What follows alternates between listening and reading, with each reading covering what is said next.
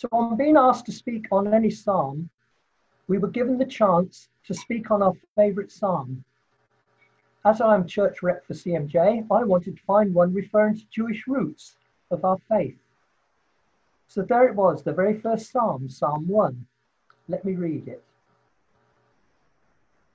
Blessed is the man who does not walk in the counsel of the wicked, or stand in the way of sinners, or sit in the seat of mockers.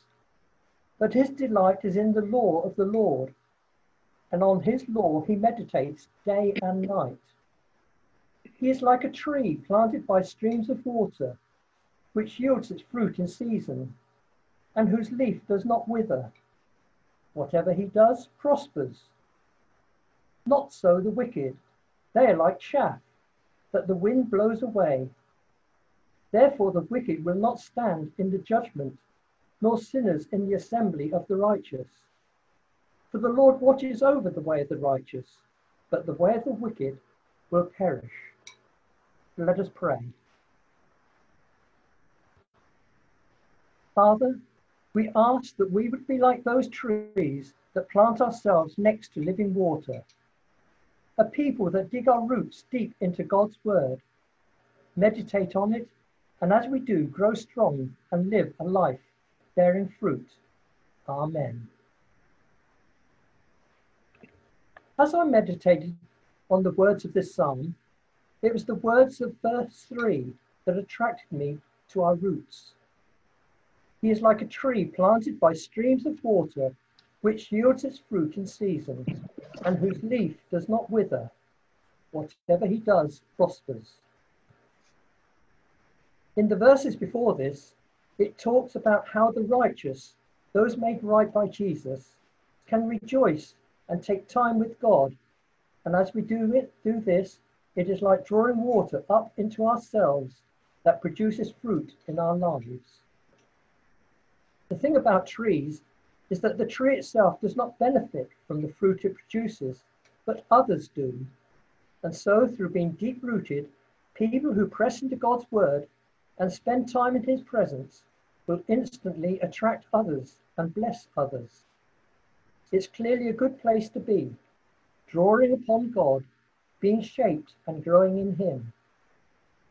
But with this psalm also comes a heads up that if we are not planted in God, then our roots will not withstand trial and will be like chaff.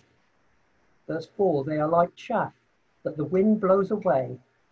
Therefore the wicked will not stand in the judgment, nor sinners in the assembly of the righteous.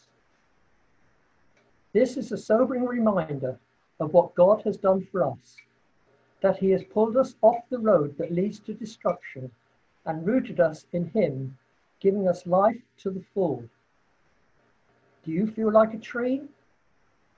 It seems odd to be described like a tree, but here in verse 3, this is the picture we are given to compare ourselves to. A tree needs 4 basic elements in order to survive: soil, water, air, and sun. Human beings also require the same basic elements. Soil. A tree needs to be planted firmly in the earth. The soil is not only the source through which nourishment is absorbed, but also provides room for the roots to grow. A person can appear successful on the outside with full branches and a fancy car. But if the roots are few, if there is little connection to one's church community and heritage, then life can send challenges that are impossible to withstand. A strong wind can turn a tree upside down. A person alone is vulnerable to trends and fads that may lead to despair and destruction. But if a person, irrespective of wealth or status, is connected to church community and heritage, then even if all the winds of the world were to come and blow against it, they would not budge it from its place. Humans require a strong home base, where values and morals are absorbed, and which provides a supportive growth environment. In a world rife with negativity, we need a filter, a safe haven to return and refresh. A church community provides a shield, the soil where we can be ourselves, make our mistakes and still be accepted, loved and nourished. Water. Rainwater is absorbed into the ground through an elaborate system of roots, is carried throughout the trunk, branches and leaves of the tree. Without water, the tree will wither and die. The Bible is compared to water, as Moses proclaims, "Let my teaching fall like rain, and my words descend like dew." Deuteronomy 32, verse 2. Both rain and the written word descend from the heavens and provide relief to the thirsty and parched. A life based on the Bible will blossom with wisdom and good deeds. Deprived of water, a person will become dehydrated and ultimately disorientated.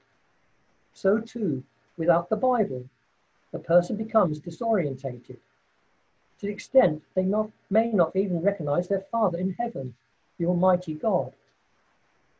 Air. A tree needs air to survive. The air contains oxygen that a tree needs for respiration and carbon dioxide for photosynthesis. In an unbalanced atmosphere, the tree would suffocate and die. Genesis 2:7 states that God breathed life into the form of man. Our spiritual life force comes by way of air and respiration. The sun. A tree also needs sunlight to survive. The absorption of energy from the light activates the process of photosynthesis, a chemical reaction that is essential for the growth and health of the tree. Humans also need the sun's warmth to survive. This is the warmth of friendship and community. People absorb the energy of peers, friends, family, neighbors, and associates, and channel that into identity and actions. Here's a little story. An old man was planting a tree. A young person passed by and asked, "What are you planting?"